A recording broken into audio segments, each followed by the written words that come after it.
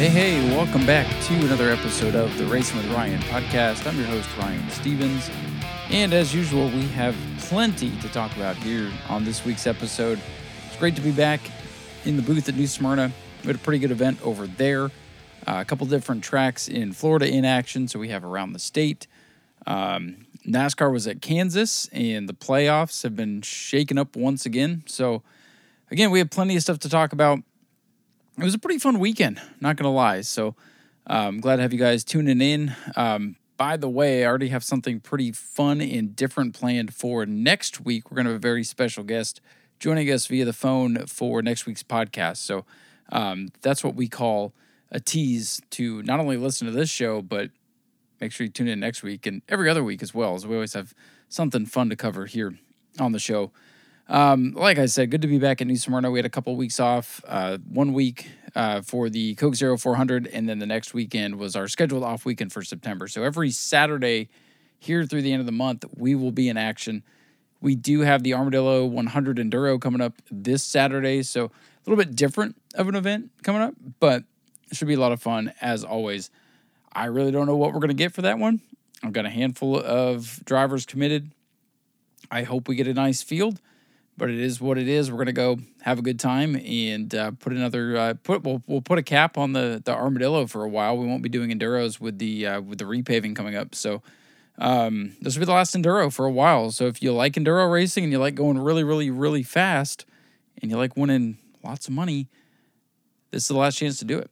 So let's just cut right to it. Let's get right into what went down at the New Smyrna Speedway, as we had race number 4 of our Pro Late Model Challenge Series.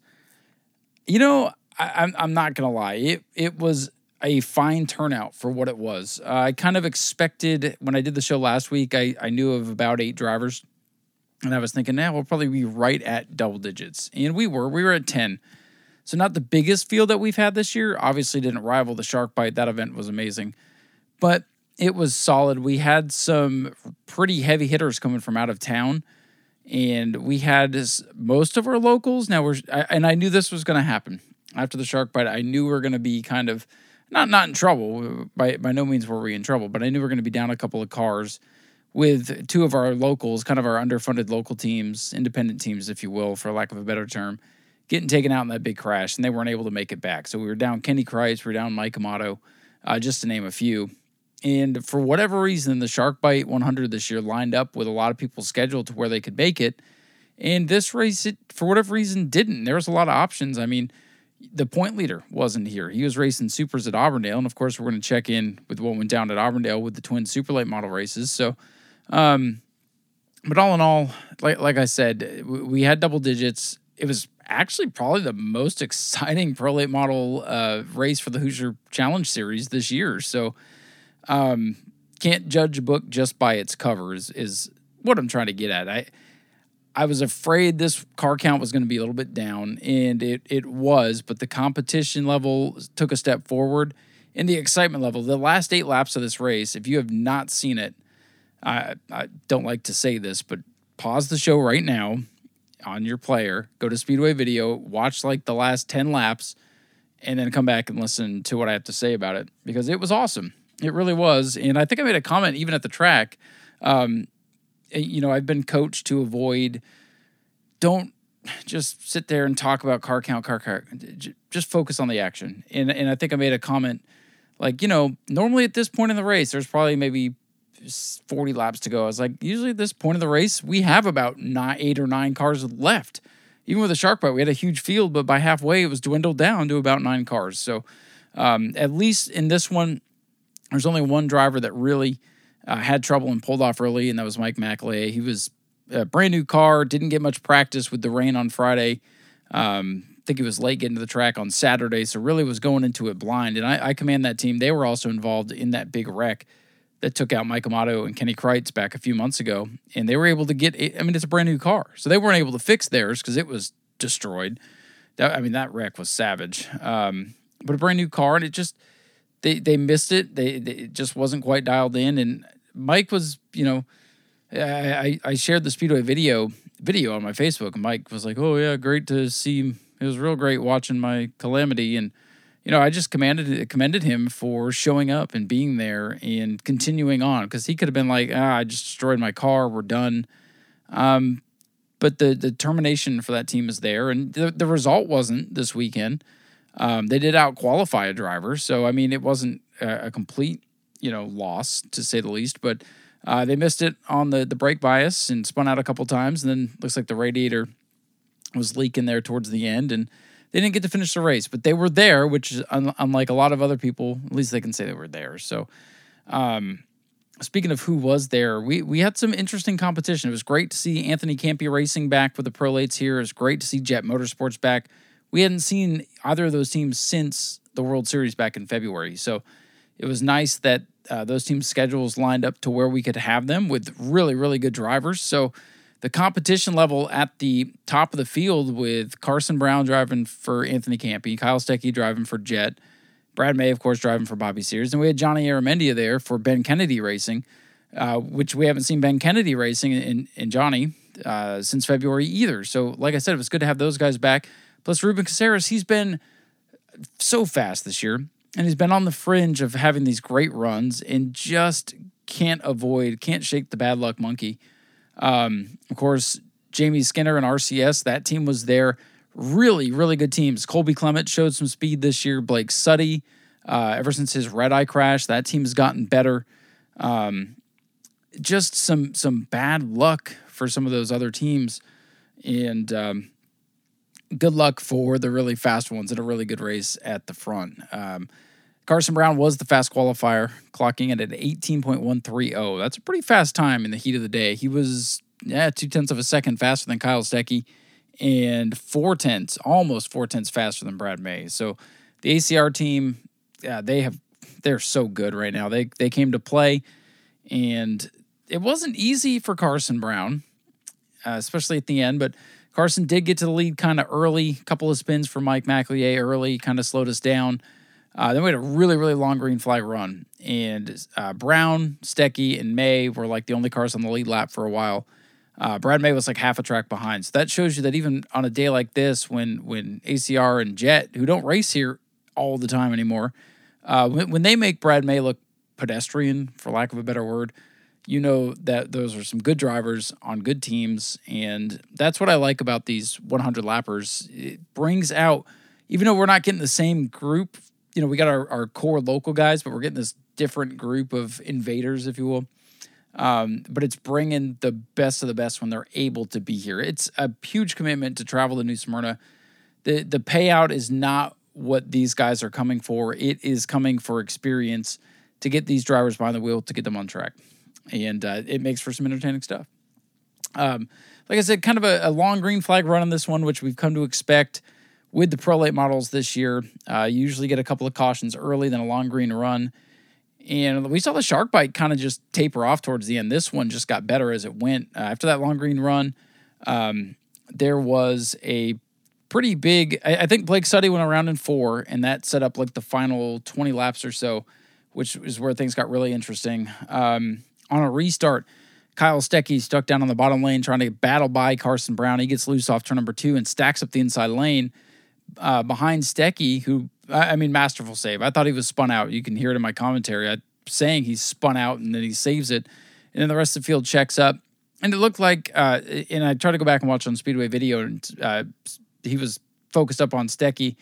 So, Steckley, didn't quite catch the contact, but I think Ruben Caceres and Martin Fuentes, they just got tangled up, and Martin went head on into the outside wall, ricocheted off the wall, came down and collected Ruben. So 2 pretty fast cars, top 5 contending cars, were taken out in that wreck with about 20 to go. Ruben was able to continue, but he had damage and was off the pace, and eventually it looked like might have blown a radiator hose, I think is what happened to him, because he went and spun wildly into turn number 3 with about 8 laps to go, which set up the frantic finale. And the end of this race got so exciting with Kyle Steckley and Carson Brown duking it out that I got tongue-tied and stumbled over every single one of my words that were trying to come out faster than my brain could process them as these guys were duking it out. Again, Carson Brown on the money restart chooses the outside. Steckley's down on the bottom. they were door to door. Steckley led a couple laps here on the sequence. Carson battled back. Steckley did everything but wreck the guy. He ran him up the track. He doored him. It was really awesome. Like I said, go back on Speedway Video and watch watch the whole thing. Give Tom and his advertisers their due. But yeah, watch the end of this race. It was fantastic. Great battle. But when the dust settled, it would be Carson Brown who would pick up his first Hoosier Pro Late Model Challenge Series win. Got a win back in February with another team. I asked him in Victory Lane after I could figure out, after my adrenaline was flowing in Victory Lane, so I was trying to figure out how to make my words make sense. But I was kind of like, hey, how'd this deal come together? Because I don't want to be like, hey, you were here with another team and bring up bad blood or anything. But he's kind of like, yeah, the ride I had went away. They made some changes. So they called ACR. It's one of the best driver development programs in the country, not just Florida anymore. And it showed with Carson getting the win. This Kyle Steckley kid, I read up on him a little bit, and I forget where he was racing, but he's the point leader where he races normally. So this kid is good. He drove the wheels off that thing in his first start. Carson Brown, he's got a season's worth of racing at New Smyrna with his experience from Speed Weeks, albeit different team. I think ACR a better team than where he came from, especially at New Smyrna. So all of that worked in his favor, and he got the win. Steckley was impressive in his debut in second. Brad May, like I said, pedestrian run for Brad May. He's won the last two of these Pro Challenge races. Didn't get this one. I mean, third. He's always right there. He did a great job. And then we had, Johnny Aramendia in fourth. Johnny improved from Speed Weeks, I would say, with his lap times and his consistency. Never really put a wheel out of line. Had some great battles with Martin Fuentes at one point for fifth, but ultimately ended up fourth. As a result, show right now, Blake Suddy in fifth, Colby Clements sixth. There's a little debate in, I believe, a scoring review on those two drivers. And I'm just going on what's current right now because I told Mr. Clements when he reached out to me that, of course, we'll get with the right people. And if changes need to be made, it's as easy as going into the back of the website and changing it. So, but that's where it stands right now. Steve Redditt was seventh, eighth for Ruben Caceres. Again, tough day for Ruben. He had an outside shot at still winning the championship, but finishing 4 or 5 spots behind Brad May is not going to get it done with 2 races to go, unfortunately. Ruben was our driver of the week, and I was going to do something a little bit different. And then I remembered back to the shark bite when we had rain. Ruben won the survey for driver of the week, which that will come back. I'm trying to make things as interactive and as easy on me as I can. So I went up to Ruben and said, hey, you didn't get to do driver of the week last time. Just be our driver of the week this time. Everybody that I saw online was voting for Dylan LeBeau anyways, and he's already won it. So Ruben was our driver of the week. We're not going to do driver of the week for Armadillo this week. We'll get back into the swing of things here for the final couple of weeks. Let's see here. Rounding out our field, Martin Fuentes ran pretty well. He went to Auburndale, first time in a Pro Late for Skinner back 2 weeks ago, and got lapped twice and finished last on the field, which was fifth. So I chalked it up to he got a top 5 last time in his debut. He ran solid. You could tell that he was much more comfortable behind the wheel. You could tell that Skinner's setup and knowledge of the Speedway kind of transferred into the driver here. And he was running top 5, just got caught up in that wreck late. Not really of his own doing. A car stacked up in front of him. Everybody's checking up, and not everybody reacts the same. You can't see through the cars in front of you. It was an accordion deal, and Fuentes and Caceres got the worst of it. And then Mike McEllier, who we talked about at the beginning, rounding out the field. So, again, not the biggest field, but it was an interesting field and a very entertaining race. Like, man, the shark bite had so much hype and a great field, and it looked so great. But the race just, I mean, other than the big wreck, I don't remember much of it. This one, I'll never forget that battle between Brown and Steckley. So that was good stuff. A lot of fun to call. I feel like my brain was running 100 mile an hour and my mouth was going about 90 and couldn't keep up all night. So if I sounded a little off, sometimes you just have those nights, man. You're just like super excited and you just can't get your body to keep up with your mind. So I think that's the comment I made to Tom on the ride home. We always debrief about the night, and I was just like, man, I just felt like, and Tom goes, well, there was that one time where you said a bunch of gibberish, but other than that, it was fine. So if you like to pick on announcers and look at them under a microscope and point out every time they screw up, I mean, go leave comments on Speedway Video. That really helps. LKQ Superstocks for an action. This division, man, it's going through a tough time. It started, modestly this year, and we've seen some comers and goers, but only 6 cars, and thankfully John Lozniak showed up. We'd seen him one other time this year, but race got rained out. He was back, only gave us 6, and we're missing Steven Metz, who's working to get his car back. Justin Spears was missing. I think Jarrett Corpy's working to get the 112 car back out. Paul Coachy wasn't here.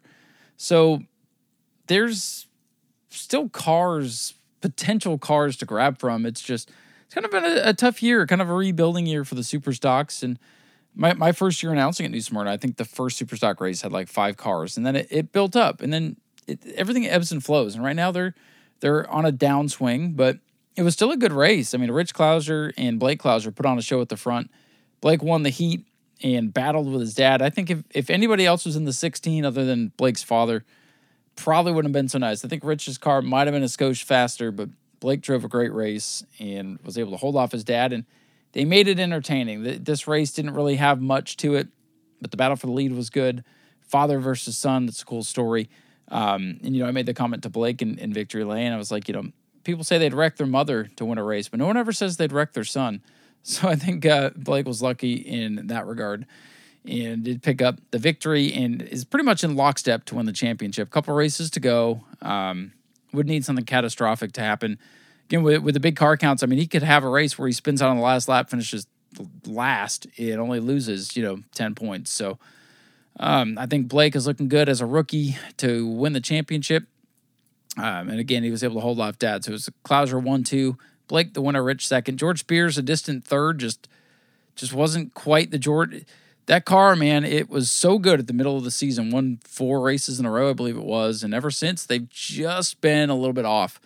Tyler Prenesti in 4th, John Lozniak 5th, and Bobby Hawley, I just feel for him, man. He led early, and he was aggressive. I was talking to Blake, actually, at Quarter Midgets the next morning, and Blake's like, man, Bobby run me all the way to the grass. And I'm like, Bobby wants to get a win, Blake. He's a veteran. He wins. He at least gets 1 or 2 wins a year, if not more. I mean, sometimes 5 or 6 wins a year, and he hasn't gotten one yet.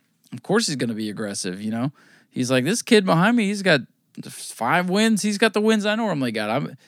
Bobby did everything he could, but I believe the team lost a cylinder. I know they were under the hood as I went up to close up the booth and get my stuff out of there before we left. So tough break for Bobby. It's been a tough year. The last few years, the narrative for Bobby Hawley has been fast and wrecked. This year, he's been there, but the car has just not been where he needs it. So it's been a tough year for Bobby. And I've heard some rumors, and these are just rumors, that he's got, and I'm not going to say what I heard, but he's got other plans for next year. So we'll see. And again, that's literally just a rumor that I heard from somebody at another track. And hey, if the rumors are true, then, more power to him. But I hope not. Next year it could be the, because I don't know what Blake and Rich and David Gould and those guys are going to do. So it could be Spears Brothers Racing for the Superstocks next year. I don't know. I don't see, and this pains me to say, I don't see much incentive to build a competitive Superstock right now. So unless you've got one and don't mind, spending $700 on tires for 200 to win, I think this division needs some kind of a revamp, and I don't know what the answer is other than a tire rule, a cost-saving thing. I hate to see it. Great division. They put on some great shows. They need a boost, and I don't know. I don't have the answer. Ashley Holmes Jack's Trucks. From one extreme to the other, though, let me tell you, truck racing in Florida is alive and well. I told Tom as we were about to get to the Speedway, I'm like, I'm pretty sure we're going to have, 8 to 10 prolates, and I'll be all right with that. We'll get through that. I'm not sure what we're going to have in the other divisions, and I just told him, I'm just happy to be back here, so I'm just going to take what we get and enjoy it. And I'm walking through the pits, and I'm like, holy cow, just from going to drop my laptop off in the booth, plugging things in, setting up shop up there, and just eyeballing the pits, I'm like, damn, there's 13, 14 trucks here, and there ended up being 18. 2 shy of the double down, and we were missing a couple people. Chuck Ayers wasn't there. Rodney Haddock is battling kidney stones, so he wasn't there. Taylor Watson is away at college, so she wasn't there. And that's just to name a couple off the top of my head. That's 21 if you added those 3. last week on the show, what did we talk about? Great turnout for the twin truck races at Auburndale. And then we get 18 for our 25-lapper. Oh, by the way, October 14th will be the truck 50. The trucks will get a 50-lapper. And that will be October the 15th. I think that might be their finale. So that's going to be incredible. I'm just blown away by truck racing in Florida because it was nearly dead. Biskin Brown did at one point cancel normal truck races. We battled in 2017, 2018 to get a truck race back, and then we had the SPAT series, and we had the Florida Pro Truck Series, and then Rusty brought it back as a regular division, and it was like, why? Because it was 4 or 5 trucks on average a week, and now we're getting, on a bad night, 14. So this is fantastic. In this race, this was so much fun, and we had a lot of trucks, and we had spins, we had tangle ups, but we did not destroy any trucks. So it was the trucks were awesome, and I just got to give you guys a shout out, a round of applause, all 18 of you, for being here, putting on a good show, and for everybody that was at Auburndale last week. Same thing goes out to you guys. So I mean, there are in the state, 30, 35 trucks to pluck from, and I hope that a lot of our regulars will go over to the charity race and support that event, because I think that there's no doubt in my mind, and I know the format was released for the charity race, and I need to go look at it because I'd like to be there, if not to help Steve and or Bobby or both of them with the charity race, because I've participated. I've helped out with that event the last couple of years. I'd like to be there in some capacity. If the booth is occupied because the regular guys are there, then by all means, if I can help in another way, I'd like to, because the charity weekend is one of my favorite weekends of the year in December. And it's for a great cause, for the Cars Racing with the Dream charity.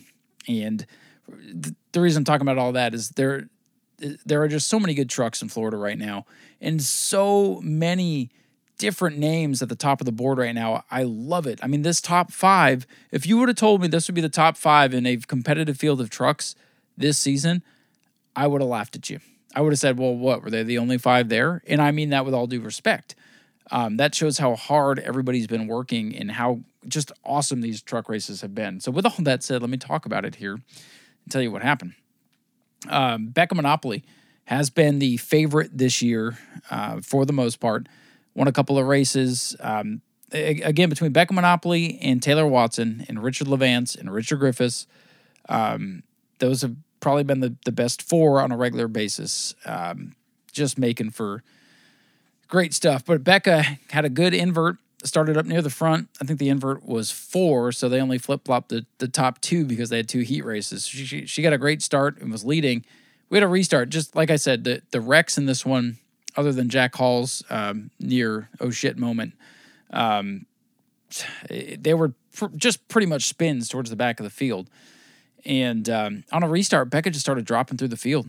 And I wondered, I questioned it. I was like, I don't know if I'm that crew, I'm bringing her in and checking those tires. And sure enough, here comes Becca, and there's Mr. Monopoly down there checking the tires. And tires looked up when she came down. But again, air pressure can be a deceiving thing. So when they checked the pressures, obviously the right rear was a little low. They put a new tire on. She continued and battled back for a perhaps season-saving 8th place finish. But that handed things over to a great battle. Devin Kyle in the 2, first time here this year. I don't know anything about Devin Kyle. It says he's from Pinellas Park here, according to my race pass. Great to see him. Great looking truck, and it was fast. He led for a little while. Wilson Martins Jr. led for a little while.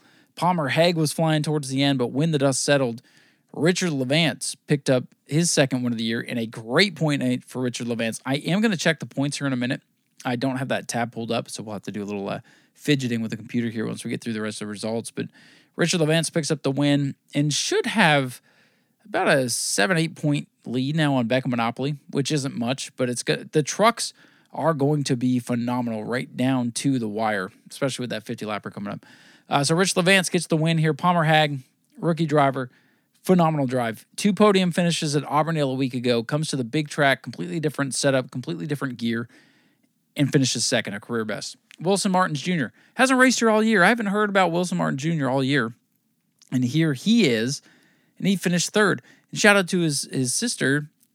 She finished, I think she was top 3 in one of the heat races. Maria was, and let me just go check. She was second to Becca Monopoly in a heat race. So the Martins came to play, which is awesome. Devin Kyle fourth. Nolan Mesa in the 28. That is the former Brandon Martin truck, by the way. Brandon had plans to run here this year, and plans changed, and now Nolan has the truck and ran fifth with it. Todd Hagg was sixth. Richard Griffiths, who's been up in the podium most of the year, was seventh. So, I mean, that tells you how good this field was. Becca Monopoly was eighth. Ninth to Dalton Smith, and shout out to Dalton Smith. Again, it's pretty much Dalton and his dad working on these trucks in the late model when they bring that out to play. Dalton showed speed, got shot a lot of restarts, and the third, fourth row in a restart, it was just a hornet's nest, and he got shuffled around a little bit, but finished ninth and ran great. And I echo the same sentiments to Jack Hall here. Avoided big spin early and finally found speed in that truck. Finished 10th, but that doesn't tell the story. They were running at one point 6th or 7th and had things going, and it's nice to not be talking about Jack Hall having more problems. Great YouTube video that they put up on Jacked Racing about the night. That way you can go learn all about it, because they feel like the curse of New Smyrna has been lifted, and now they can move forward and continue to climb up the ladder. So a top 10, a legit solid top 10, not just we were around at the end, we got a top 10.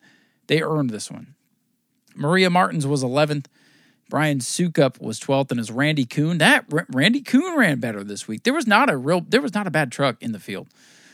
Mason Love was 14th. Don Duvall made his truck debut, finished in 15th. He's still getting used to it. Dylan LeBeau ran over a rivet, popped the tire. He was 16th. Bruce Gayton, again, not a bad truck, but still getting used to the truck, and he finished 17th. And Dylan Reynolds, I couldn't believe it when I saw a Jamie Dixon 8 on a truck. It looked just like the Mod Mini, but now they've got a truck, and using tonight as a shakedown, obviously, so we'll watch for progress out of them. But what a great field. Heat race winners again, Becca Monopoly and Richard Griffiths. And those guys and gals finished like 7th and 8th. So again, that tells you how strong this field was. Literally 12 to 13 trucks legitimately could have won the event. Bomber A's, only 10 of them, but it's kind of where we're at with this class right now. Is it's going through what I like to call a rules recycle, where, yeah, there was optimism at the beginning of the year. The breakout rule has rubbed some people the wrong way, and those people are either going to figure it out, keep going, or go do something else, or they're going to stop racing. And either one of those options is fine. I mean, I'd rather see them continue racing, at least something. I don't know. You can go Bomber B racing, but I think the Bomber Bs need a rule too. And I've said it many times, the rule could use a tweak. Just a tweak. The purpose of it I agree with, but the execution, maybe just a little tweak. Because right now what I'm seeing is a little bit artificial pack racing, because everybody's trying not to break out, so everybody's just kind of globbed together. And nobody can really push the issues, so nobody's losing control as much. And it's cool. The optics of it are cool because everybody's right there, and a little bit of slingshots and back and forths going on, but just a little something missing, I guess, is what I'm trying to say. But again, I'm still in support of the rule. I think those that are still going have done a great job to battle through this interesting, trying season. So I really appreciate it. And I appreciate those on the other side that are choosing to do other things. Those that are being respectful about it. Because this rule was not put in place to screw anybody over. This racing stuff is getting way too expensive, and if we just let everything get out of control, there's going to be nothing left. So I think you guys know what I'm talking about. When the dust settled, though, Eddie Evans, the point leader, got the victory over Dustin Higdon, who drove from the back of the field. Brandon Monroe finished in third. Aaron Foy was fourth. Courtney Breed in fifth. Courtney went airborne at one time in the event, I think battling with Eddie, and pretty cool in-car footage there from Speedway Video. The full in-car just got released today, so you can go back and watch that. She got pretty good pop going into turn one. Greg Pass, I think sixth place for Greg. Came out in the heat race. We didn't even know he was there. He finished sixth. I think that's a career best for him. Larry Masters, seventh. Joe Racine finished in eighth after breaking out and going down pit road and spinning out. The rest of the field here pretty much broke out. So I believe it was Masters, Racine, Friddle, and Samian who all broke out. Working with Joe to perhaps get him either in studio for a show or to at least get him on the phone so we can chat with him. I think we're going to be doing some more, especially during the off season and stuff. When things settle down a little bit, we'll probably be doing some more phone interviews. And like I said, I have some things in the works that I think you guys are going to like going forward with the show. But Joe reached out and was interested. So when our schedules can align, there's a chance we'll either, like I said, have him in here or have him on the phone, because it's been fun watching him grow as a driver this year. Charles Friddle won the heat race. And again, we're going to check the points here in a minute to see where everybody sits. Florida Southern Ground Pounders. Got to give an attaboy to this group. Toby Smith, Ron D'Alessandro, everybody involved. Hank Sanders, Art Koonsman, Scott Cutter, everybody that's involved with the Ground Pounders. You know, they've been in 4 or 5 cars for much of the summer. And, Toby's been like, just be patient, give us time, we're working. And obviously the fruits of their labor were on display as they brought at least 12 cars. Now, a lot of them didn't survive the heat. We had some wild stuff with some spins, some wrecks. Hank Sanders, unfortunately, again, crashed. Jody Modine crashed on the backstretch. I hated seeing that. These cars are awesome, and they're hard to fix. So you hate to see them get torn up. It was good to see Kelly Jarrett back in the 97. Now, Toby did call me and say, hey, Kelly was running with us, but he's not running for points. And as the, kind of the man in charge here, just don't give him points. So I believe that Kelly Jarrett might be gearing up for a 602 run, I guess. That's what I'm taking from that. But Kelly Jarrett's been around the Ground Pounders for a long time. So to, hey, put a car on track. I'm totally, if I'm totally a proponent of, if you have a car and you want to run a race and it doesn't exactly fit whatever, but it's close, as long as you're not in the way or wrecking somebody, then add to the field. People like to see cars on track. And you know what? Nobody at the track needed to know during the race that Kelly Jarrett was a this or Kelly Jarrett's a that or he's not getting this. It was fun to watch somebody battle with Art. Kelly won the heat race. Art won the feature. And I liked what Art said, man. He fired... Art is he's one of the coolest characters in the pits, man. He fired some shots. He goes, because I said, man, what a great field to have all these Ground Pounders. And he's like, more cars than the Pro Late models. And I'm just like, man, that's just freaking, that is a dart from Art. So definitely like that. Art is a guy, man, I'm telling you, when I first interviewed him, I'm like, oh, this guy's tough to interview. He's one of my favorite guys now because he's just so cool and just right to the point, man. You don't beat around the bush. But congratulations to Art. He's having a great year in the Ground Pounders. He's got the win here over Kelly Jarrett. So I guess technically over Toby Smith, who was driving the Possum. Everybody was switching cars around after the heat race because Toby's car had a problem. It was crazy. It was nuts. But Scott Cutter will be third, then Lewis Brasher, Eddie Freeman, Scott Phillips, and our very own sponsor here, 124 Welding and Fab Zone, Ron D'Alessandro, came home in the 8th spot after driving for Ed Nash. And a couple of DNSs, Hank Sanders, of course, Jared Zebley didn't start. Jody Modine didn't start. And Billy Bellflower, I never saw that car there, but he was registered, so he's on the list. So that's why I say at least 12 cars for the Ground Pounders. Good stuff. Good night. My expectations were tempered going into the night because I'm at the point now, I've been doing this long enough where I really enjoy what I do. And I'm not going to let what the night looks like determine how the night's going to be. And I even told this to Tom. I'm like, all right, I've been thinking about it all week. I don't know how things are going to look. And I told him before I got to the track, I'm like, I just need to go and have fun with the evening. And I did. And there was good racing. There was good storylines. And just as always, like I get it. And if you've been listening to the show long enough, when there's an issue, I talk about it. And I try to talk about it in a, not a way to tick anybody off, which is, it happens. But I try to do it in a way that lets you all know, yes, I see when there's issues. I see the this and the that. But I'm trying to remain overall positive. So let's take a look at point standings from the divisions that ran to see where we're at here. Brad May takes over the championship lead in the Pro Late Model Challenge Series by 15 over Ruben Caceres. 2 races to go. So, it's nowhere near settled. Colby Clements up to third. TJ DeCare drops to fourth after being at Auburndale and not at New Smyrna this weekend. Stephen Redditt has climbed up into fifth. Carson Brown with the victory. He is sixth. Jonathan Nee is seventh, but looks like his ride will now be in the Pro Late Series. Blake Suddy is eighth. Ninth for Dawson Sutton, who was not in attendance. And Kenny Kright still hanging on to the top 10. Let's see who else raced here. Not E-Mods this week. They finally had an off week. Superstock. So Blake Klauser right now is a 65-point lead over Bobby Hawley because George Spears missed that heat race. 75 is max points that you can gain with the smaller car count.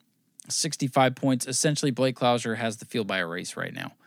And he would, like I said, something catastrophic would need to happen for Blake not to win the championship. But as we've seen, it only takes one thing. So it's Blake Klauser, Bobby Hawley, George Spears, Tyler Pernesti, and Justin Spears, your top five for the Superstocks. Where's Klauser up to sixth? Ashley Holmes, Jack's Trucks. So this doesn't make any sense. So I believe what has happened here, I need to double check this because this is not making sense. Okay. So because of the way my race pass works and noticing this, I'm glad I double checked. We did have Candace with us up in the booth, and she is great with my race pass. So she was actually, and thank God, because there was no way I was going to have results up in any kind of good amount of time. She was able to get the results up at the track. So I'm looking at the points here, and I realize there's an issue, which means I'm going to have to go back and just completely redo everything for the trucks. Because I came in here to see how many points does Richard Levance have on Beckham Monopoly, and I opened it up to see Beckham Monopoly leading by 18, and Richard Levance is in fifth, 62 points back. Something ain't right. If your name is in there twice and they pick the wrong name, then it calculates wrong. So, as a matter of fact, I'm going to go view the full points for the trucks real quick. You guys are seeing,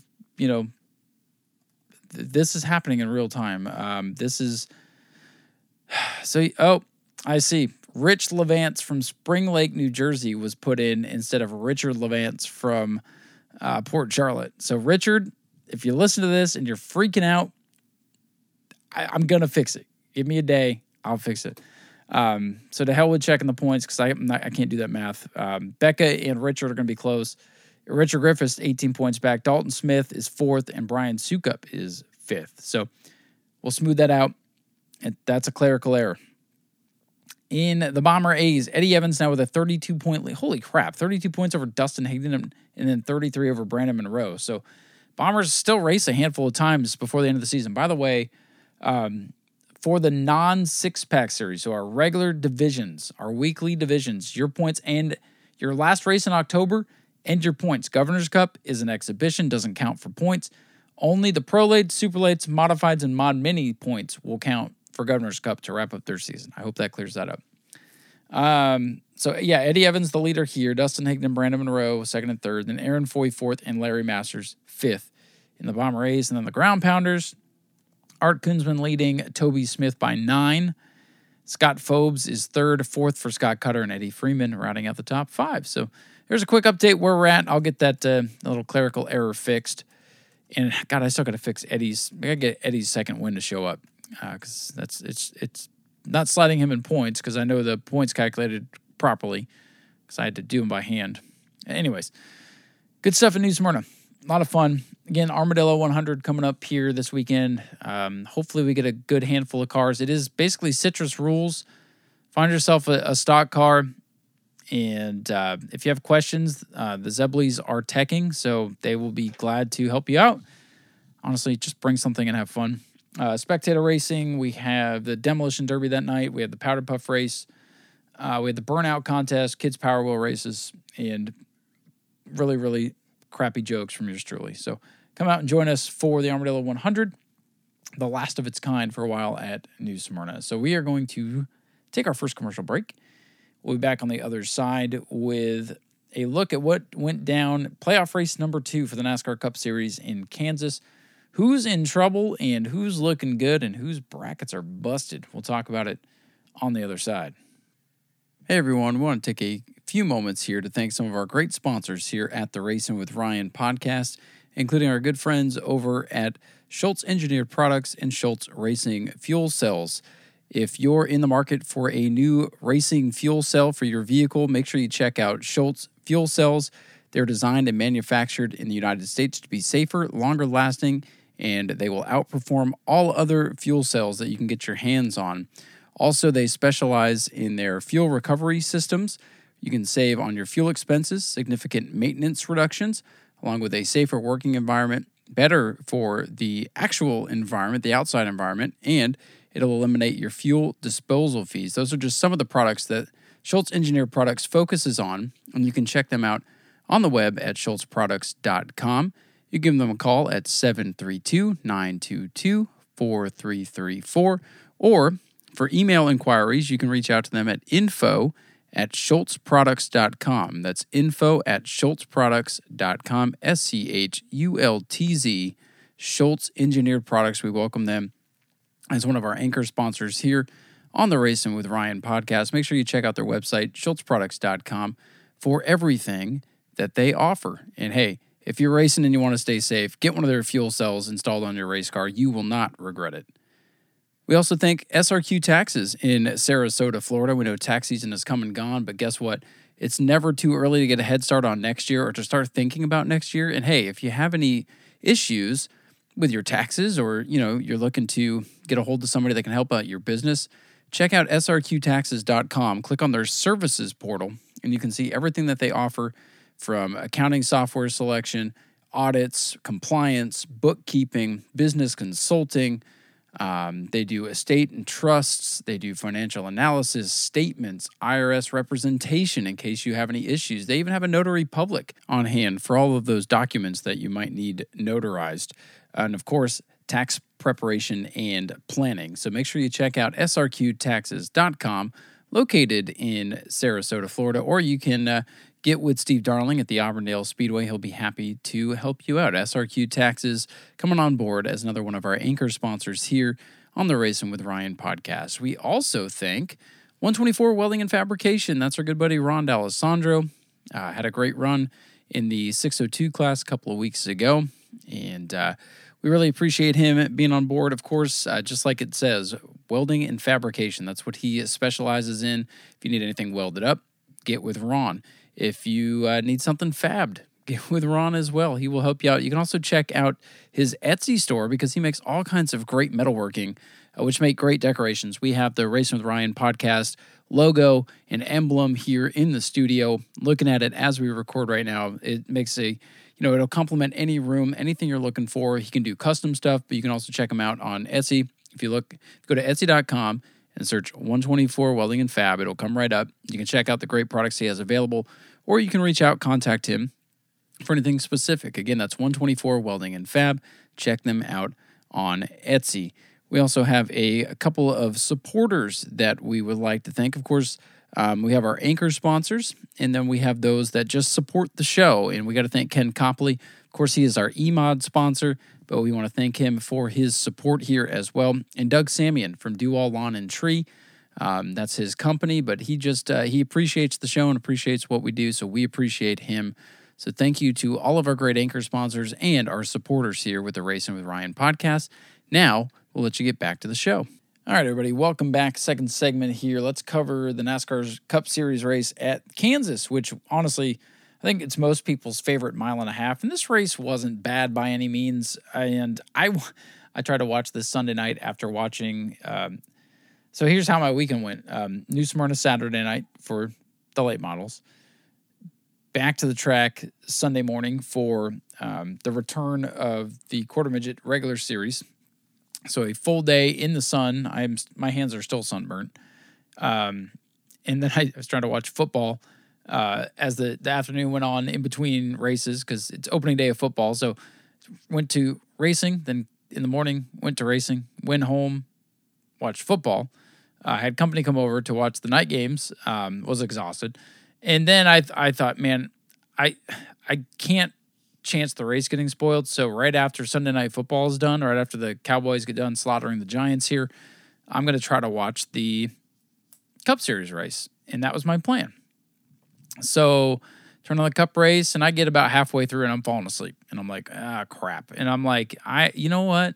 I needed to set an alarm and get up early tomorrow and finish the Cup race. So I watched about the last 100 laps or so on Monday morning. And thankfully, I stayed off my phone. I saw I had a ton of notifications and messages, and I just had to put it all aside because I didn't want to know. It's not as fun to watch a race if you know what happens. And I'm glad that I didn't have this spoiled because I'm not going to lie, with about 15, 20 laps to go, I'm like, this race is kind of, it's had some moments, but it's kind of meh. And then caution came out and set up chaos. So definitely the last few laps of this thing gave it a higher score. But looking back at things, the big surprise, and I remember watching this late at night, I'm like, oh, I better buckle in. This is going to be a wild race. Lap 3, I think it was, 3 or 4, Martin Truex, the regular season point leader, you just see his car going backwards, and he's like, I think I got a problem. And then before they could diagnose the problem, get him to pit road, tire blows out. So he punctured something. It was a puncture, not just a tire blowout. But the tire's punctured, and Martin finishes 36th, dead last after 3 laps. Just a disaster. And he had that big point lead. He had 36 playoff points coming in, which gives him a buffer. He's lost all of that now. He's on the outside looking in. I think I'll pull up the playoff standings here in a minute, but he is in trouble. And I can't believe it, but we've seen this happen. No lead in the Cup Series in the playoffs is safe. If you have a mediocre race and then a bad race start the playoffs, you're toast. Look at what happened to Kyle Busch last year. Blew up at Darlington while leading, crashed out at Bristol, or blew up at Bristol as well, and he was out in round 1. It's crazy, but that's what happened, and he's on the verge of needing a good run at Bristol. Another Toyota that was running really well, who I had a lot of high hopes for this week, Bubba Wallace, was running great. Second and third much of the race. I think he led a couple of laps. Running real well. 5th at Darlington or 7th at Darlington, something like that. Looking to back it up with another top 10 run and sneak into the next round of the playoffs. He blows a tire. And he was able to finish the race. He was 4 laps down. He broke a toe link and finished 32nd. He's now, I don't say must win. I think he's 19 points back, but he's going to need some good luck at Bristol, which is not one of his best tracks. He excels at the faster mile-and-a-half tracks. Bristol is, although I remember that year he led in the McDonald's car for a while and then promptly got lapped. So, I don't know. Bubba's going to need some luck. I don't think he's capable of winning at Bristol, but I didn't think Chris Buescher was capable of winning at all last year, and he won at Bristol. So, I don't know. But Bubba and Martin Truex on the outside looking in going into Bristol, and that's going to be a fun storyline to watch. Other drivers in the playoffs that had trouble. Chris Buescher, he was the one that blew a tire late and set up the shootout to the finish, which I'm going to talk about in depth here in a minute. Some other guys had trouble, but were able to rebound. I'm just quickly going through. William Byron spun out, said the car was never right. Ross Chastain had pit road problems. Christopher Bell had a plethora of pit road problems, and that team, very fast race car, led 15 laps, started on the pole, still finished 8th, which is way better than I thought. But if they could get out of their own way, they'd be all right. So playoff drivers were definitely having issues. Michael McDowell, 26th. He's must win at Bristol.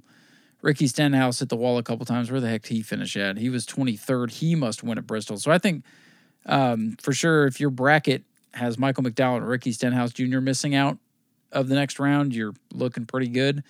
But I think we all had Martin Truex Jr. moving on. So there's a chance all of our brackets are busted next week. Some of y'all's brackets are busted. I know Austin Harding, who, thank you for paying your dues, sir. I know your bracket's busted. A couple other people bracket busted. I'll go more in depth with the brackets next week because we have a lot to get through here on the show yet. So, as I mentioned, a couple of spins. Austin Cindric went for a spin. There was, how many cautions in this thing? There were quite a few cautions. I think the biggest wreck was the Martin Truex incident. That had the most weight to it. 9 cautions on the day, by the way. 19 lead changes. The other kind of big incident was Austin Dillon smacking the wall and then the 24 spinning out behind him. That was kind of bizarre. Let's see, Harrison Burton crashed. And then we had 82 laps. Looked like the race was going to go pretty much green in the final segment until Christopher Buescher blew a tire. And that set up a shootout. You had Daniel Suarez stay out on old tires. You had Kyle Busch, Joey Logano, and Eric Jones take 2 tires. So everything was mixed up. Denny Hamlin looked like he was well on his way to win. He dominated much of the event.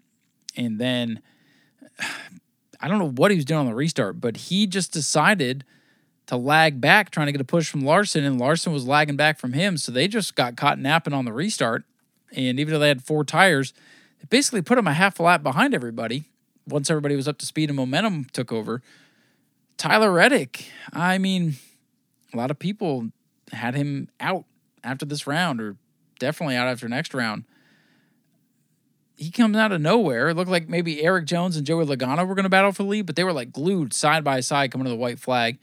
That allowed Tyler Reddick to get a huge run. He goes down the back straightaway, takes the lead, and then holds off a hard-charging Denny Hamlin to pick up his second one of the year. Reddick's had a weird season, man. He got the win early at COTA, thought he was going to be dominant on the road courses, and he's been nothing at the road courses since then. And then he's had really fast cars, and when he does, the picker screws up, or he has some kind of bad luck.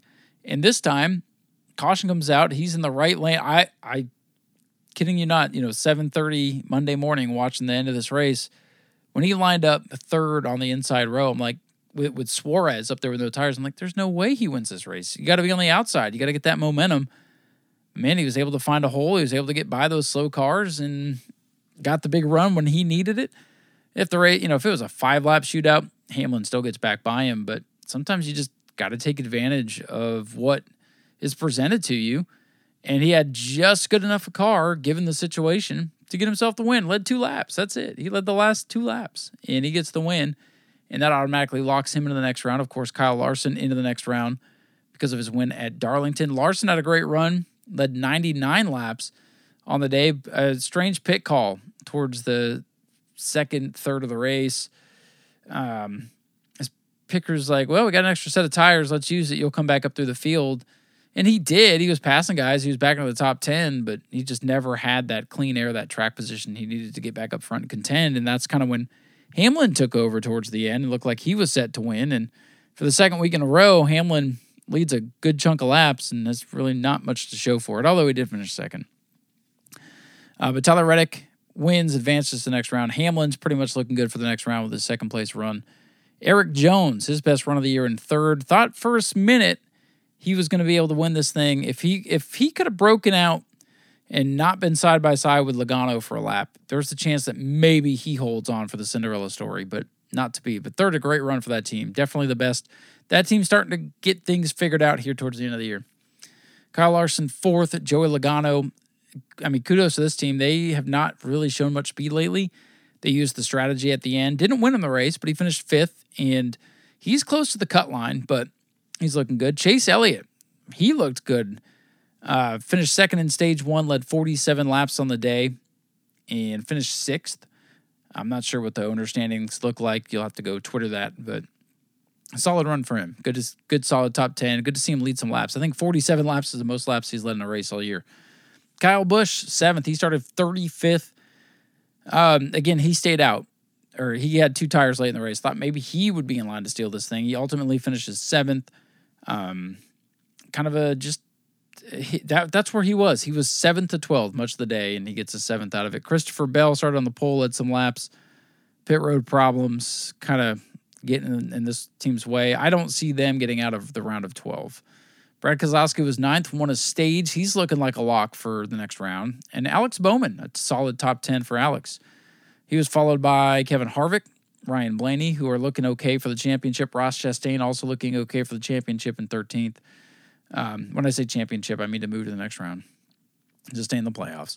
Ty Gibbs, 14th. William Byron, 15th. Daniel Suarez stayed out and faded all the way to 16th. Tires were important on Sunday for sure. Eric Almirola, 17th. 18th for Priest, Briscoe, and Hocevar, rounding out your top 20. This race, I was looking back at the scores from Kansas earlier in the year when we had that great record-setting Kansas race with an awesome duel between Hamlin and Larson. That race on our scorecard scored a 9.8. This one doesn't touch that. It wasn't a bad race, so it does have a good score, which of course I'm going to give to you here in a moment, as soon as I can find it. There it is.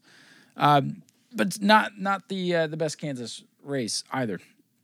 The racing, I give it a 6. Earlier in the year, I gave the racing a 9. I thought the race in the spring was phenomenal.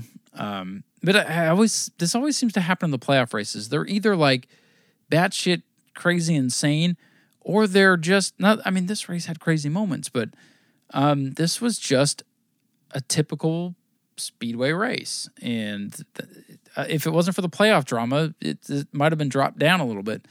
So the racing gets a 6. Excitement a 7. I mean, I was falling asleep at 2 a.m. trying to watch this after an exhausting weekend, to where I had to save it for the next day, but it wasn't terrible. The finish, absolutely, I give it a 10. I still cannot believe Tyler Reddick won the race. I mean, I don't get that nervous energy towards the end of racing very much because I've been watching it for so long and I'm so in tune with it nowadays. But I got that nervous energy because the finish was so good. There was 4 or 5 guys that I thought were going to win the race, whoever got the jump, and Reddick kind of comes. I thought he was doomed.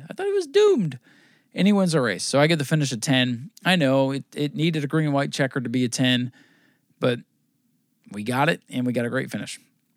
Lead changes, 19. That gives it 7. Scored a 10 earlier in the year. And enjoyment, 8. Good winner in my book. Exciting finish, couple of crazy playoff situations, and overall, the race scores a 7.6, the same as Daytona. So I'd say it was a good race. Overall, our season total is a 6.61 out of 10. So still trending in the upper 6s. Been a good year. Still not as good as last year. Last year was such an outlier, such an anomaly with all the different winners, the crappy ass parts, the new car, just the crazy things that kept happening. Chase Elliott being the man on fire, Ross Chastain with his wild moves. I mean, this year it's just things that they're just going through the motions. We're getting down to the end, and I think we're still going to have. I just have a feeling that the end of the season is where the real chaos is going to come. So there's definitely plenty of reason to stay tuned. With that said, sorry, I need to get a drink in there. With that said, Bristol, the Bristol night race. In my opinion, since we don't have the Brickyard, I still like to have 4 crown jewels. In my opinion, this is a crown jewel for this year. The Bristol night race used to be like the hottest ticket in NASCAR. It's still a great ticket. It's still a great venue. Ever since they knocked the banking, or they screwed up the banking, they repaved the track, they screwed it up. The Highline Bristol, it's awesome racing. If they had cloned Bristol and made, Highline Bristol and, old school Bristol, then, you run a regular Bristol once, and then you have the night race at, instead of putting dirt on the damn racetrack. I think you guys get what you're trying to say. I don't know if I'm articulating properly, but they screwed it up in 2007. That's what happened. They've tried to fix it. It's still great. Last year's race was chaotic, but it was chaotic because of tires. The tire thing, we still have flat tires, but since we've been racing heavy stock cars at 190 mile an hour since the dawn of the moonshiners, there's always been quote unquote tire issues. But the tire thing has not been as big a deal. I think we saw a couple issues in practice. Well, the track was green. A couple of tire issues in the race. Most of it, puncture for Truex, and then a couple of just tire failures. So I don't know that tires are going to be the big story. I don't know that the racing is going to be the best. But again, it could decide somebody's championship fate, and probably going to have some wild moments. We had a big wreck there last year. I remember coming home from New Smyrna on a Saturday night and watching all 500 laps. Oh, yes, thank God, a 500-lap race. NASCAR races are supposed to be long. They're supposed to be grueling. This shortening races thing sucks. So I'm so glad that the dirt is off of Bristol, and we're racing 500 laps under the lights. Should be a great race. And my plan is to ignore my phone while I'm working the Armadillo 100, come home, unwind, and watch 500 laps of Bristol. And if I got to wake up Sunday morning before football and watch the race, then dang it, I will. So that's what I'm looking forward to. I think it'll be fun. Again, looking at the points, let me just go over that real quick, because it is that time of year where we got to pay attention to that. So locked in, Kyle Larson, Tyler Reddick, Denny Hamlin's 3rd, William Byron 4th, Brad Keselowski, Ryan Blaney. I say all those guys are pretty safe. Kyle Busch, He's got a good cushion. Ross Chastain in 8th. 9th for Christopher Bell. He's tied with Chris Buescher, who, Chris Buescher should have been locked in if that tire didn't go down. Cars on the bubble are Joey Logano and Kevin Harvick. They are, Truex is 9 points out, and then Bubba Wallace is 19 points out. And then Ricky Stenhouse and Michael McDowell, they're done. Unless they somehow miraculously win, that's the only way they're going to make it to the next round. And they both can't make it. So I say Stenhouse and McDowell are unfortunately done. Just a couple of tough races with not a lot of playoff points doomed them, but great for those teams to make the playoffs. I mean, that's a big deal, and I think their seasons are considered a success. So we'll see how it plays out. We'll talk about our first round of eliminations. Speaking of the other series, Xfinity playoffs ended at Kansas this weekend. Parker Kligerman out-dueled Riley Herbst to make the playoffs, so Herbst on the outside. John Hunter Nemechek wins the race, wins the regular season championship, has like 61 playoff points, looking great for Phoenix already. Trucks, their first round is over, and not making it, I believe, was Matt Crafton, and unfortunately Matt DiBenedetto, who does not have a ride for next year. So we'll see what's going to happen there. That's a quick update on the rest of the series. So with that said, got a lot to do in segment 3, a lot of racing to look at. Going to make it quick. We'll double check everybody's brackets for the challenge next week. I need you guys to get your payments in. Please get with me. I can do PayPal. I can do cash. We'll figure something out. Just make sure you get that in so that I right now it's guaranteed at $25. That's where I'm at because everybody's got to pay to get in this thing so that I have money to give away. But it's guaranteed $25 with what I have so far. So thank you to those that have paid. Those that have not, please get with me. So again, we'll take a quick break. We'll come back for Around the State. I have NASCAR Power Rankings. I'm sorry, guys, did not have a chance to do Florida Power Rankings. It just wasn't in the cards for how busy this week has been. So I apologize for that. Again, I think I'm going to go a different direction with that next year anywho, but we'll stay with it for the rest of the year, and we'll see where we end up. So we'll be back after this for segment number 3. We're going to take a quick moment here and thank some of our great sponsors with the Racing with Ryan podcast, including American Auto Tires and Service, located at 1523 South Dixie Freeway in New Smyrna Beach, Florida. You can give them a call at 386-428-1941. Of course, that is EJ's company. And if you need anything done, tires, service, you name it, they have you covered. So make sure you stop into American Auto. Or, of course, you can always get with EJ if you're at New Smyrna. You can find him pretty easily in the tire room or driving the pace car. They have all kinds of great deals. Look, I'm in the market for some tires. I'm going to be stopping in there in the next couple of months and getting my tires done there because I wouldn't trust anybody else because I know EJ is going to take care of us. They offer everything from free visual AC checks, tires, maintenance, repairs, any kind of service you need. They even have wheels. So American Auto Tires and Service, your one-stop shop in the New Smyrna area for anything that you need done. So make sure you check them out again. 1523 South Dixie Freeway in New Smyrna Beach, 386-428-1941. Stop in and see our friends at American Auto. We also thank DeBerry Paint and Body for coming on board as a sponsor. Of course, that is the two Manellos. So let's just say you get into a little bit of a fender bender and you don't want to go through your insurance because you know they're probably going to hike up your rates and you're going to pay for a deductible and you're still going to have to pay for all this stuff. Make sure you check out DeBerry Paint and Body because they will go ahead and handle that for you. If you got a scuffed up fender, if you got some dents in a bumper, if you got a door that needs replaced, DeBerry Paint and Body will take care of all of that.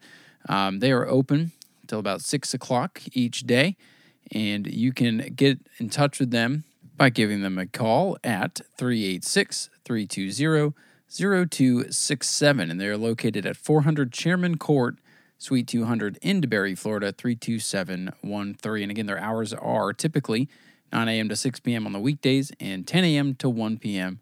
on Saturdays because, you know, they got to get out to the racetrack and whatnot. So if you need any body work done, paint, body, whatever you need, make sure you check out DeBerry Paint and Body.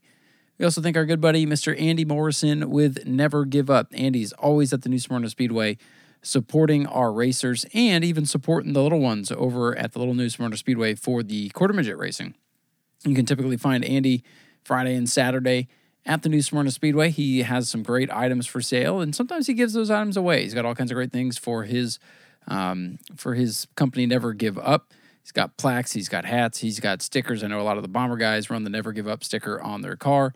And really, I think everybody could use that message these days. Never give up, keep doing you, and keep supporting what you love, just like Andy does. And we appreciate his support here on the Racing with Ryan podcast. We also thank Hank Baker for coming on board as a supporter here with the show. He'll be on for the next handful of episodes, and we really appreciate him. A really great guy. We miss him in the pit area this year, but if you see Hank, talk with him. He's got some great racing knowledge, and it's always a pleasure to be around. We also thank Bromley Motorsports for coming on board as a sponsor here on the Racing with Ryan podcast. Of course, you can primarily find the Bromleys running at New Smyrna Speedway. They have a couple of Bomber Bs, the 6 machines out there for Bromley Motorsports, and they have some pro trucks that they run occasionally as well. Sometimes you can find them out at the dirt tracks having a little bit of fun as well. But we appreciate Bromley Motorsports for coming on board to support the show. So make sure you check them out next time you're at the New Smyrna Speedway. We also thank Jeff White Racing for coming back on board as a sponsor here on the Racing with Ryan podcast. Of course, Jeff White Racing can be found bouncing between the Auburdale Speedway and the New Smyrna Speedway. Jeffrey White, driver of the 41 E-Mod/A-Mod, has been one of the dominant forces. So if you're looking to get on board with a good racing team, make sure you check out Jeff White Racing and check them out at the Bull Ring at Auburdale and the big track over at the New Smyrna Speedway. We thank them for coming back on board and supporting the show. We appreciate everybody's support. And again, if you'd like to come on board as an anchor sponsor, you can do that. If you'd like to just be a supporter, like our friends Hank and Ken, Doug, Fast Cracker Racing, Andy, you name it, you can do that too. We charge just $5 an episode. The amount of episodes is up to you. You can do a year, you can do 10 episodes, you can do 1. It all helps, and we appreciate it greatly. Thank you guys for your support, and we'll let you get back to the show. All right, everybody, welcome back to the third. See, I'm already tired, and I haven't even started this segment. There's a lot to do. Third and final segment here. I think we'll go ahead and start with kind of transition off the last segment and go quickly into NASCAR Power Rankings for Bristol. Coming in 15th for the first time in the Power Rankings all season long. Let's welcome the most popular driver, Mr. Chase Elliott. I just couldn't put McDowell or Stenhouse back in here. I liked seeing Chase up front, and definitely I would say his best run since he came back from injury. Maybe the road course race, but best overall, like, normal race for Chase. So he's 15th. Christopher Bell remains 14th. I know he finished 8th this week and overcame some issues, but the issues are going to doom that team, and I just don't feel good for them. I think they'll be okay at Bristol, but I don't feel good for them in the round of 12. Bubba Wallace with the flat tire and the disappointing finish, he drops 3 spots to 13th. Ross Chastain, pit issues for the first time all year. He's going to drop 1 spot to 12th. Kevin Harvick jumps up 2 spots to 11th with a solid run and on the verge of making it to the next round. Let's see. Joey Logano up 2 spots to 10th. This team, they dig. When they are not the best, they get to playoff time, and they dig, and he digs up 2 spots to 10th. Ryan Blaney still 9th. Kyle Busch still 8th, so no movement there. This is where the shuffle begins. Chris Buescher, I hate to do it, but he drops 4 spots down to 7th from 3rd a week ago. That flat tire kind of took away, that was his 15 points. His 15 points he got for winning races earlier in the season. That is all but gone. So he's got to dig now and do something. He's got to, he won at Bristol last year, so who's doubting him, right? William Byron with the spin and the mediocre 15th place finish drops 2 positions down to 6th. Brad Keselowski picks up 2 spots, won a stage, kind of faded a little bit towards the end, but still a top 10 run, looking solid to make the round of 12. So Brad moves up to 5th in the rankings. Tyler Reddick, a big jump here for our race winner. He goes from 6th to 4th. A couple weeks ago, I had him outside the top 10, and he has worked his way up, and he is, again, he's locked in the round of 12, so he's up into the top 4 in our standings. Martin Truex, a loser here this week, of course, with the tire going down on lap 3. He drops 2 spots to 3rd in the rankings. He had been first the last couple of weeks. I think it's the longest I've had somebody in first for much of the year. And then I have Carl Larson still 2nd. And Denny Hamlin, he makes a big jump this week. And I don't know, man. Dominated Darlington.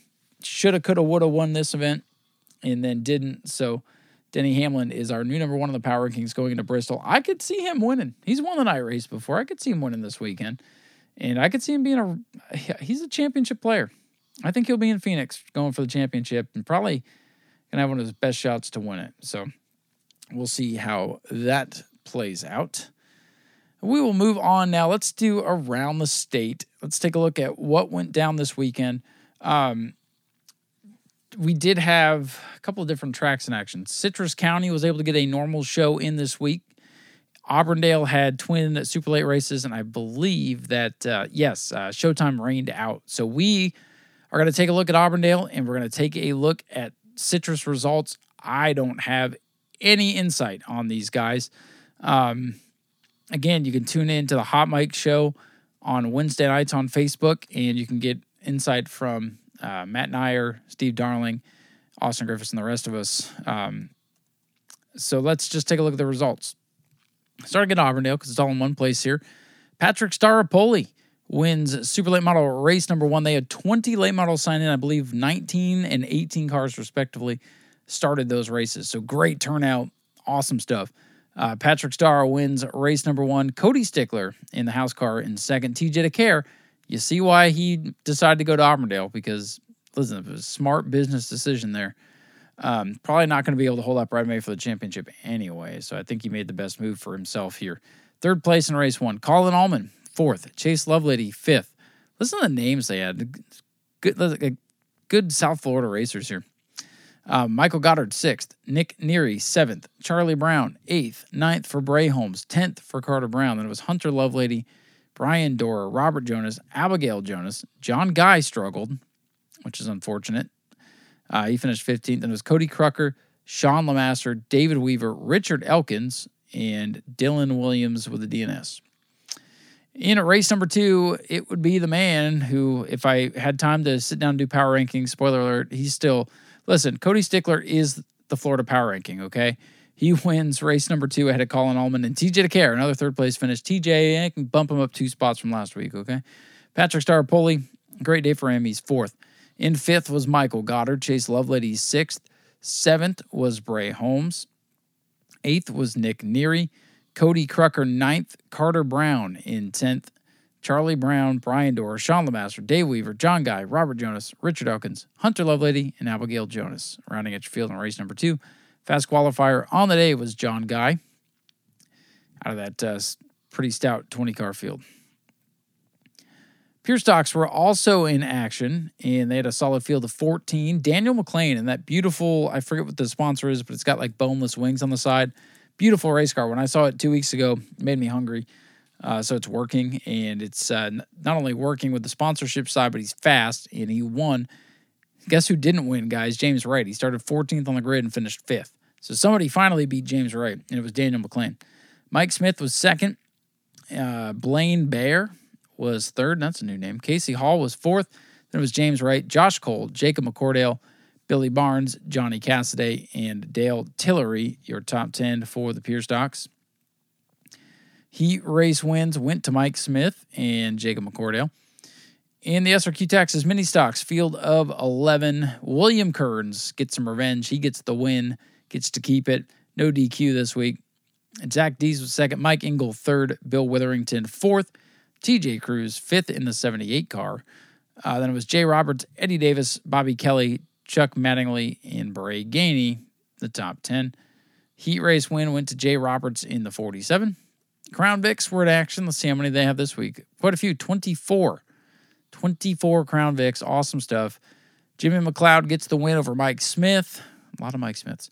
Austin Taylor, and shout out to Mike Smith who listens too. Mike Bauer in 4th.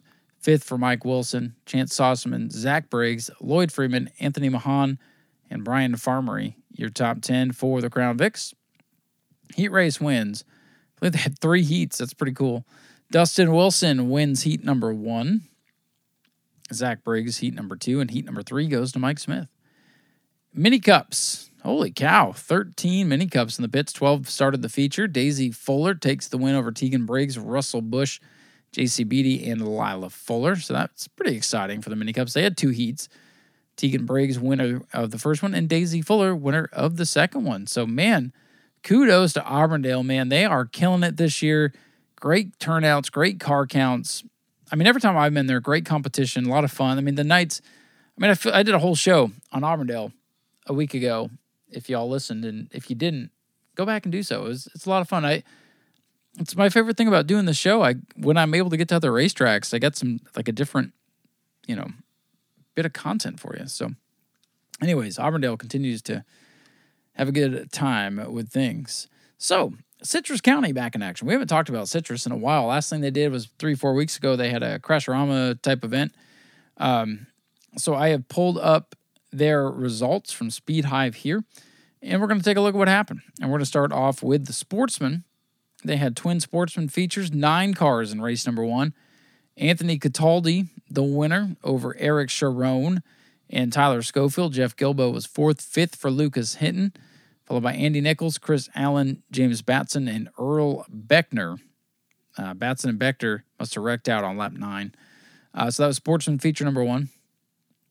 Sportsman feature number 2.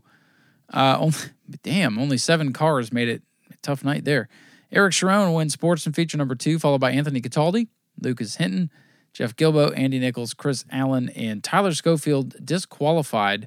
And apparently the Schofields have been banned from Citrus County. I saw it.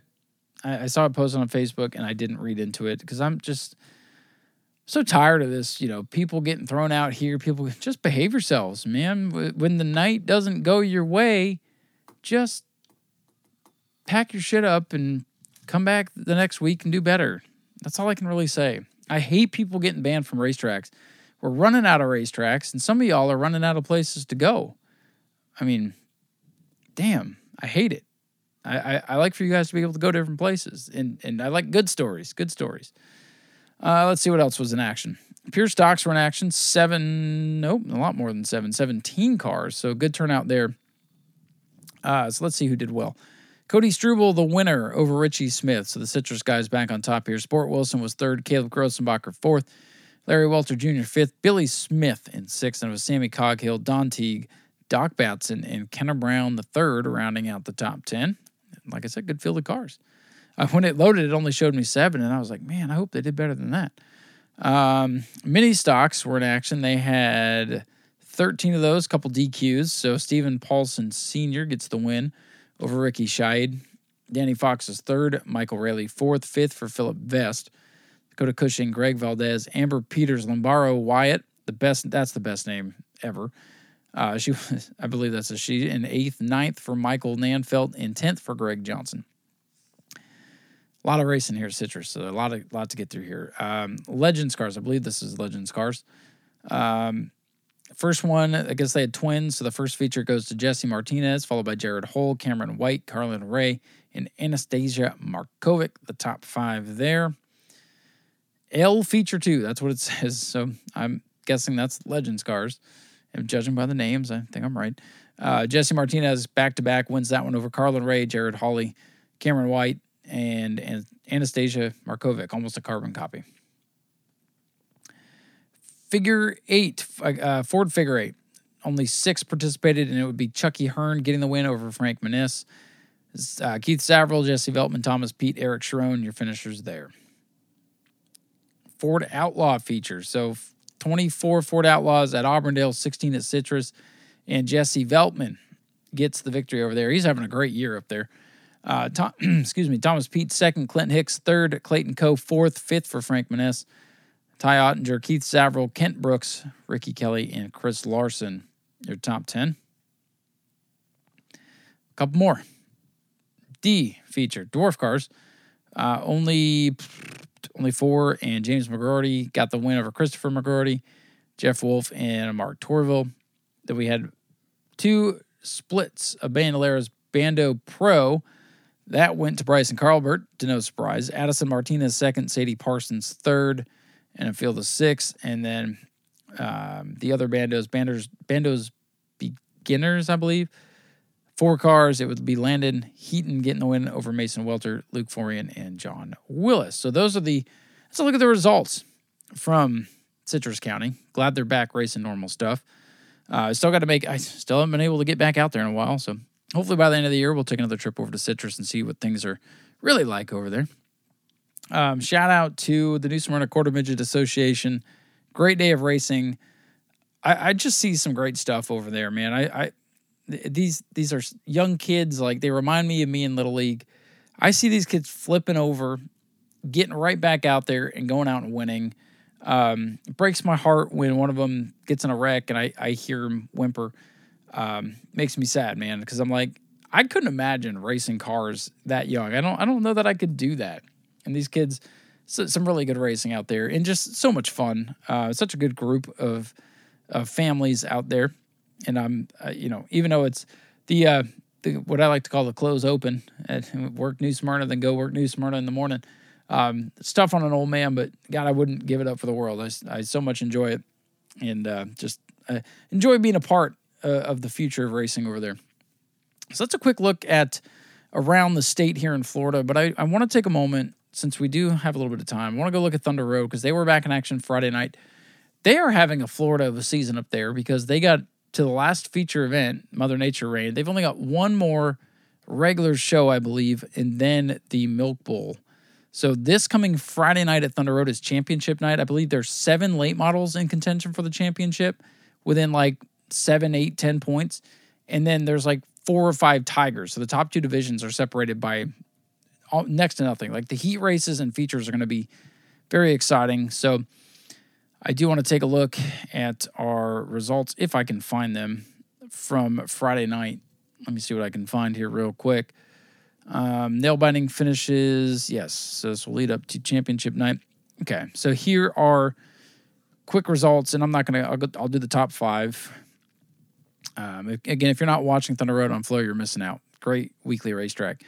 So the races that they did get in saw Nick Sweet in the late models get the victory, holding off Stephen Donahue. The rain came right at the end of the late model race.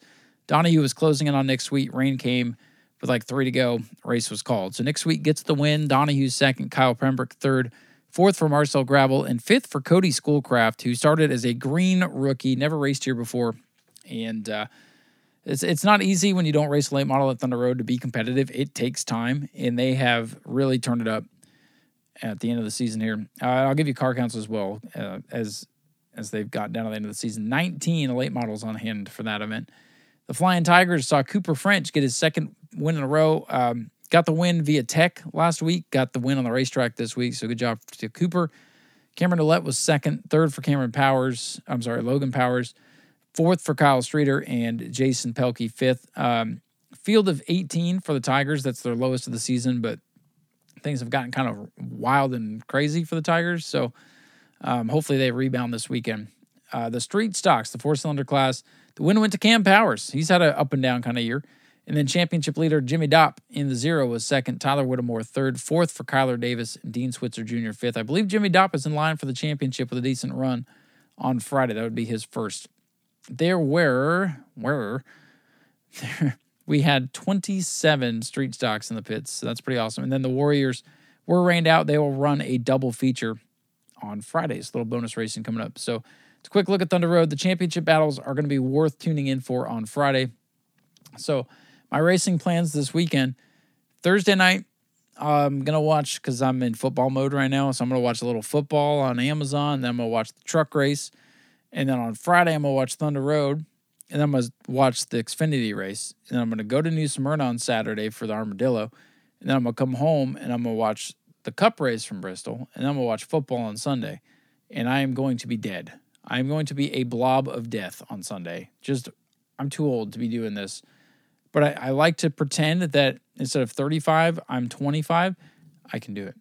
So, going to be another busy weekend of motorsports. Going to have plenty to talk about. And on next week's show, we do have a special guest who's going to be calling in. Set that up today, which is why I can tell you about it now. So I think it's going to be a little bit different of an interview. But I think it's going to be something that some of you all may find quite useful, that can help alleviate some of the quote-unquote financial pains of racing if you give it a chance. So we'll have that and a lot more on next week's show. Last thing I got to do, and I hope it doesn't take forever to load like it did last week, but it probably will. I want to take a look at our Racing with Ryan podcast fantasy league. While that loads, let me give you 5 drivers that I think you need to have in your Bristol lineup. Christopher Bell, Denny Hamlin, Kyle Larson, Brad Keselowski, Chris Buescher. Pick those 5 drivers. You'll probably be okay. Wild card this weekend, hear me out. Because of where he is in the points, this is a driver I wouldn't normally consider as a wild card, but Martin Truex Jr. The reason I could say he's a wild card, and that maybe you don't want him on your bracket, but maybe you do want to take a chance because he needs to have a good run because he's on the outside of looking in at the round of 12. He only has like 4 top 5 finishes there, but he's going to be digging. And I think Martin Truex is going to kind of surprise you a little bit because he's going to have to. So those are just 5 real quick. Again, you got to play the strategy and hope it all comes together for you. So let me take a look at the league standings here. The Racing with Ryan podcast fantasy league. How did we do in Kansas? Let's take a look at the top 5 scores. Finally, I had a good week. We had a tie up at the top of the board with 222 points. Staffordshire Motorsports and King Penguin 1 and 2, and I was just 5 points back with 217. So finally, I had a good week. It feels good to be back near the top. Kind of an up and down fantasy week for fantasy football too. But again, that I saved that for my podcast you don't know about. Big Timpin Motorsports in 4th with 192. Richie Petty Jr. 5th with 178. So let's take a look at the overall standings because I didn't see John Gross in the top 5. So let me take a look at the overall standings. John Gross, Bomber 93, is the championship leader with 5,236. Bob's Fords, as Bob say, he's 2nd. Staffordshire Motorsports 3rd. Bubba Wallace 23 XI 4th. Big Timpin 5th. I'm sitting in 6th. But the top 6, the top 7 separated by about 300 points. So it's very close. Should be fun to watch. There's also a playoff sorting here, which I just noticed. Let me check that out. How are the playoffs going? King Penguin leading the playoff standings. Bubba Wallace, 23 XI. That's SRQ Taxes. 3rd and 2nd. 3rd for Staffordshire Motorsports. I'm 5th and Bob's Fords. I'm 4th and Bob's Fords is 5th. So, again, we're going to break down the brackets. I'm going to let you know who's still in. If Martin Truex doesn't make it, I think everybody's bracket's going to be busted. And I'm going to have to calculate some points and figure out who won this thing. But what I'm going to do, if that's the case, if everybody is out, I'm going to look at your Final 4 breakdown, and we might do a winner-take-all at Phoenix to see who wins this thing. So we'll figure that out. Stay tuned. I have a plan. It just involves a lot of math. So Martin Truex, please, for the love of God, make it so this segment continues. So anyways, guys, thank you for tuning in as always. Great time at New Smyrna on Saturday night. Looking forward to the Armadillo this week. I get to go just be goofy and have fun. Don't have to take anything serious. So that's going to be fun. Bristol, Thunder Road, football. It's a great time to be alive if you enjoy sports. So with that said, y'all take care. Get out and go somewhere. I know there's a lot of racing going on. We'll cover it all on next week's show. And we'll check in with our special guest. And, whatever else ends up spinning our way. So until next week, y'all take care. We will talk to you then. Thanks for listening. Thank you to all of our sponsors. You guys are the best. Talk to you later. Bye.